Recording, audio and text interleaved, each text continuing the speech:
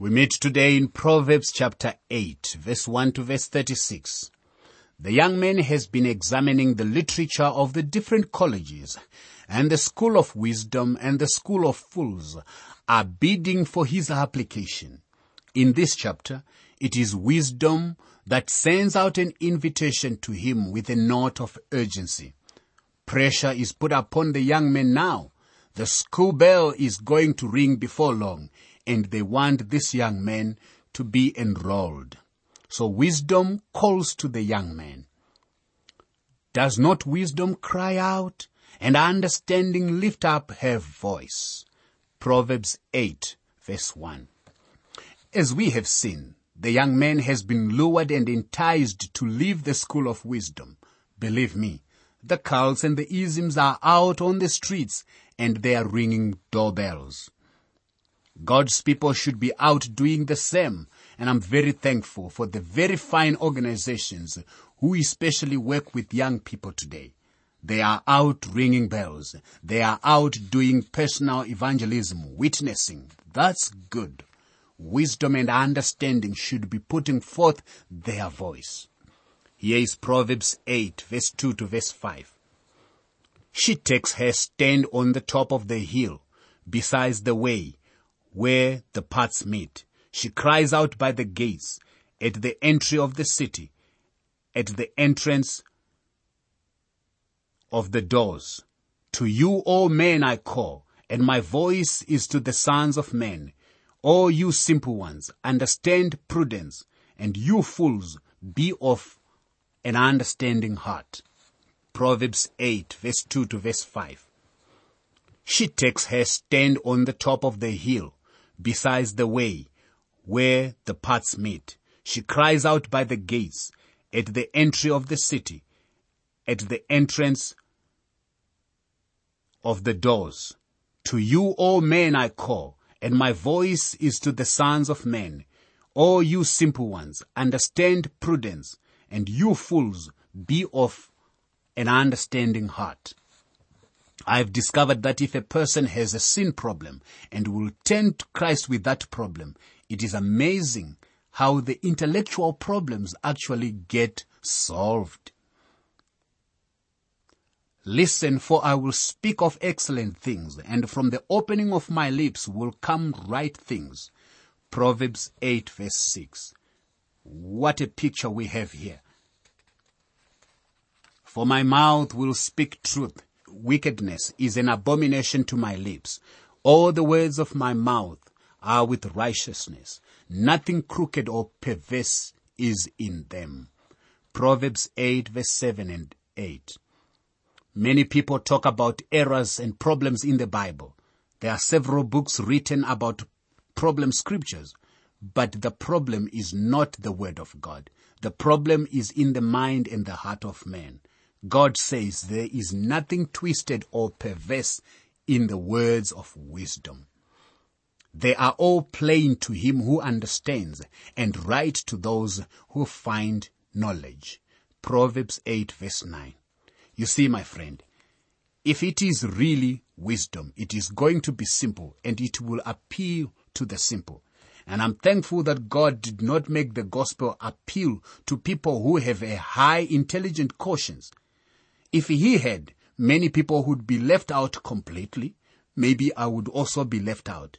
This is a message to the simple, and it is really a simple message. If you have an intellectual problem, my friend, with something that you read in the Bible, let me be frank with you. The problem is not with the Bible.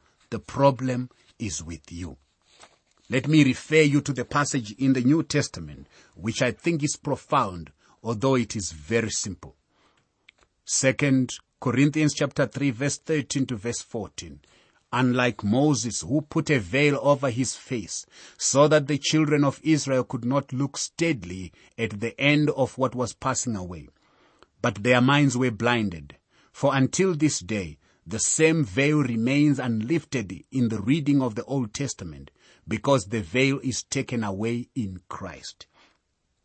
You may be thinking, if they cannot understand because there is a veil over their minds, they are not responsible. Yes, and many people today are claiming that there is a veil over their minds and they are not able to understand the Bible. But my friend, notice what the next verse says. But even to this day when Moses is read, a veil lies on their heart. Nevertheless, when one turns to the Lord, the veil is taken away. 2 Corinthians 3, verse 15 and 16. What does it mean now? When it says, when one turns to the Lord, you see, well, it refers back to the last principal subject, which is the heart. It is saying that when the heart shall turn to the Lord, the veil shall be taken away. You see, the problem is not head trouble. The problem is heart trouble. Let's get right down to where the rubber meets the road, my friend. Right down to where you live, on your street. Don't say that there is an intellectual problem which keep you from the Lord. The problem is sin in your life. There are things in your life that you do not want to change. You are not willing to bow your heart and your head and come to the Lord Jesus Christ. That is the problem.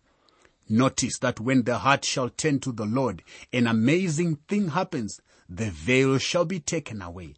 The problems are resolved. The word of God is clear. The gospel message is so simple, it cannot be misunderstood. But there can be deliberate, willful resistance to the gospel. That is the problem of the heart. And the reaction to the word of God will tell a man where there is a believing heart or not. There are some individuals who love the word of God, and the arrow of the center jumps up and down. There are others who have a pious expression, religious expression, fundamental vocabulary, but who register as dead. They actually resist the word of God. Proverbs 8 verse 10 and 11. Receive my instructions and not silver, and knowledge rather than choice gold, for wisdom is better than rubies, and all the things one may desire cannot be compared with her. This is profound. When you and I come to the place as Job did, where we get our priorities right, when we put a proper evaluation on the things of the world and realize that wisdom is better than rubies, then we will put God first in our lives. It is as the Lord Jesus said, but seek first the kingdom of God and his righteousness, and all these things shall be added to you. Matthew 6 verse 33. It is one thing to be educated, my friend. It is another thing to have wisdom. Men jobs require educational degrees and certification, and studies show that the better educated one is, the higher one's income is likely to be. However, wisdom is even more valuable than either advanced learning or the riches that it often brings. Why is wisdom worthy more than anything else one could desire? Why does Proverbs tell us that whatever we do, we should get wisdom? Well, it is because wisdom yields benefits that go far beyond material comfort and convenience. Here are the characteristics of wisdom. I, wisdom, dwell with prudence and find out knowledge and discretion. Proverbs 8 verse 12. The word of God is going to make it very clear that wisdom is a person, and that person is Jesus Christ. The fear of the Lord is to hate evil, pride and arrogance, and the evil way, and the perverse mouth I hate. This is something that is quite real today. It is right down where we live. Wisdom is showing. It is the character of God, and the character has been revealed in the person of Jesus Christ. Evil, pride, arrogance, and an evil way are hateful to him. If we belong to Christ, we will hate these things also. Here is Proverbs 8, verse 14 to verse 16. Counsel is mine, and sound wisdom. I am understanding. I have strength. By me kings reign, and rulers decree justice. By me princes rule, and nobles. all the judges of the earth. You see, wisdom makes a number of bold claims here, among them being that seeking counsel originates with her. In other words, one of the wisest things a person can do is to ask for advice and help. However, there are some important principles to follow in selecting advisors and evaluating what they say.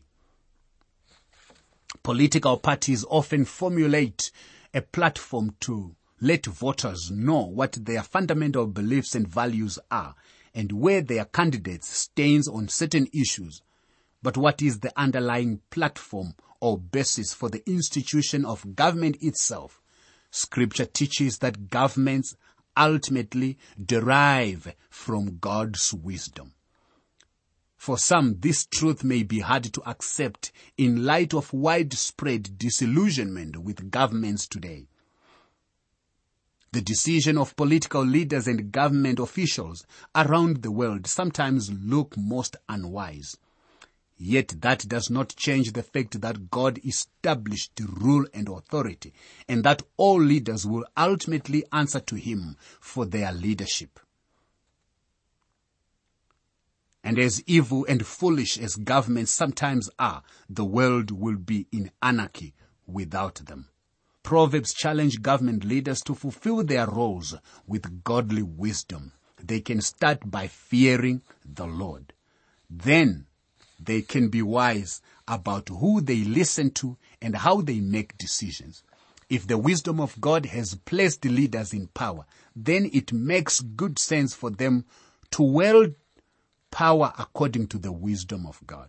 The book of Proverbs is a good place to start acquiring that wisdom. Proverbs 8 verse 17. I love those who love me, and those who seek me diligently will find me.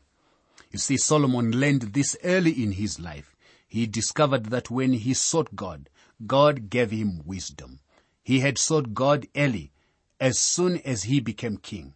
He knew it was God who had given him a unique wisdom. And God is prepared to give us wisdom if we are willing to meet the conditions. A diligent study and love of the Word of God early in our Christian lives. Here is Proverbs 8, verse 18 to verse 21. Riches and honor are mine. Riches and honor are with me. Enduring riches and righteousness. My fruit is better than gold, yes, than fine gold, and my revenue than choice silver. I traverse the way of righteousness in the midst of the paths of justice, that I may cause those who love me to inherit wealth, that I may fill their treasuries. Proverbs 8, verse 18 to verse 21. Riches and honor are with me, enduring riches and righteousness. My fruit is better than gold, yes, than fine gold, and my revenue than choice silver. I traverse the way of righteousness in the midst of the paths of justice, that I may cause those who love me to inherit wealth, that I may fill their treasuries. You see, these are not stocks or bonds or real estate, but wonderful spiritual gifts that God bestows upon His beloved. Wisdom now is personified in the person of Jesus Christ. From this point on, I think you will discover that the Lord Jesus Christ is speaking. Proverbs 8 verse 22. The Lord possessed me at the beginning of His ways, before His works of old. This is the Lord Jesus Christ. This is wisdom personified. I have been established from everlasting, from the beginning, before there was ever an earth. Proverbs 8 verse 23. I have been established from everlasting, from the beginning, before there was ever an earth. Now I have been established is I was anointed from everlasting. This is the one who is the subject of John's prologue. In the beginning was the Word, and the Word was with God, and the Word was God. The same was in the beginning with God. John 1 verse 1 and verse 2. He was begotten not in the sense of having a beginning of life, but as being one nature and substance with the Father. Way back in eternity, he was God, and he was in the beginning with God. He was in the beginning that has no beginning, because in the beginning was the Word. He was already past tense at the time of the beginning. You see, he is the one and the only one who can make this clear to us. The Lord Jesus said, "No one knows the Son except the Father." Matthew 11 verse 27. We could not know the Lord Jesus had not the Father and the Son sent the Holy Spirit to open our hearts. A saved person can rest in and adore the person of Christ. We are living in the midst of a great unbelief in our day. But let the skeptic be skeptical. My friend, our relationship is a personal one with the Lord Jesus, and he is the Word. The Word was with God, and the Word was God. What a tremendous statement. Wisdom is Christ. Here is Proverbs 8, verse 24 to verse 28. When there were no depths, I was brought forth. When there were no fountains, abounding with water, before the mountains were settled, before the hills I was brought forth, while as yet he had not made the earth or the field, or the primeval dust of the world. When he prepared the heavens, I was there. When he drew a circle on the face of the deep. When there were no depths, I was brought forth. When there were no fountains, abounding with water, before the mountains were settled, before the hills I was brought forth, while as yet he had not made the earth or the field, or the primeval dust of the world. When he prepared the heavens, I was there. When he drew a circle on the face of the deep. All things were made through him, and without him nothing was made that was made. John 1 verse 3. Now it is interesting that the scientist used to speak of a square universe, but God has always said that it is a circle. You and I live in a world that is round, and we are going around our planetary system, and we belong to a galactic system which is a circle. All these circles are circling around. So the Word of God is accurate, while man is actually coming now to align his understanding with the Word of God. Proverbs 8, 28 and 29. When he established the clouds above, when he strengthened the fountains of the deep, when he assigned to the sea its limit, so that the waters would not transgress his command, when he marked out the foundations of the earth. When he established the clouds above, when he strengthened the fountains of the deep, when he assigned to the sea its limit, so that the waters would not transgress his command, when he marked out the foundations of the earth. Now, have you ever stood by the seashore and wondered why the water doesn't run over? Why doesn't it stay where it is? It says, he assigned to the sea its limits, so that the waters would not transgress his command. That's the simple answer. God has made a law that keeps the sea right where it is. Then I was beside him as a master craftsman. I was daily his delight, rejoicing always before him, rejoicing in his inhabited world. And my delight was with the sons of men. Proverbs 8 verse 30 and 31. Here Proverbs personifies wisdom as a companion and associate of the Lord when he created the heavens and the earth.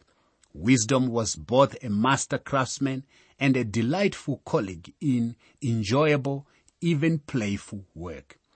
It is easy to see wisdom's mastery as a worker. Every aspect of creation reveals infinite insight and genius. But wisdom is not all work. It has a playful side as well. At the creation, wisdom was God's daily delight, always rejoicing. Literally means playing before the Lord. Apparently, God enjoyed both the product and the process of creation. Like any act of creativity, forming the universe was a play as well as work. Without the Lord Jesus was not anything made that was made. All things were made by him. He is the firstborn of all creation. He is superior to all. Why? Because by him the Father brought all things into being. For he is the uncreated God. He was rejoicing always before him. These wonderful delights and joys come to us through the amazing grace of God. How wonderful all of this is. Here is Proverbs chapter 8, verse 32 to verse 36. Now therefore listen to me, my children. For blessed are those who keep my ways. Hear instruction and be wise, and do not disdain it. Blessed is the man who listens to me, watching daily at my gates, waiting at the posts of my door. For whoever finds me finds life, and obtains favor from the Lord. But he who sins against me wrongs his own soul. All those who hate me love death. Now therefore listen to me, my children. For blessed are those who keep my ways. Hear instruction and be wise, and do not disdain it. Blessed is the man who listens to me, watching daily at my gates, waiting at the posts of my door. For whoever finds me finds life, and obtains favor from the Lord. But he who sins against me wrongs his own soul. All those who hate me love death. You see, sins against here means to miss or reject wisdom. Wisdom is Christ, and there must be a love for him. For whoever finds me finds life. If you have Christ, you have life. My friend, if you hate Christ, you love death. That is the picture that is given here. Christ is the wisdom. Wisdom is finding Christ. It is wise for you to find Christ. Rejecting Christ is folly and death. Which side are you on? You can have copies of the notes and outlines used for these Living Word for Africa programs, so you can follow them as you listen. For your copies, please write to the Living Word for Africa, P.O. Box 4232, Kempton Park, 1620, South Africa. Please say which book of the Bible you want them for, and be sure to include your name and contact information. Let me give you that address again. It's the Living Word for Africa, P.O. Box 4232, Kempton Park, 1620, South Africa.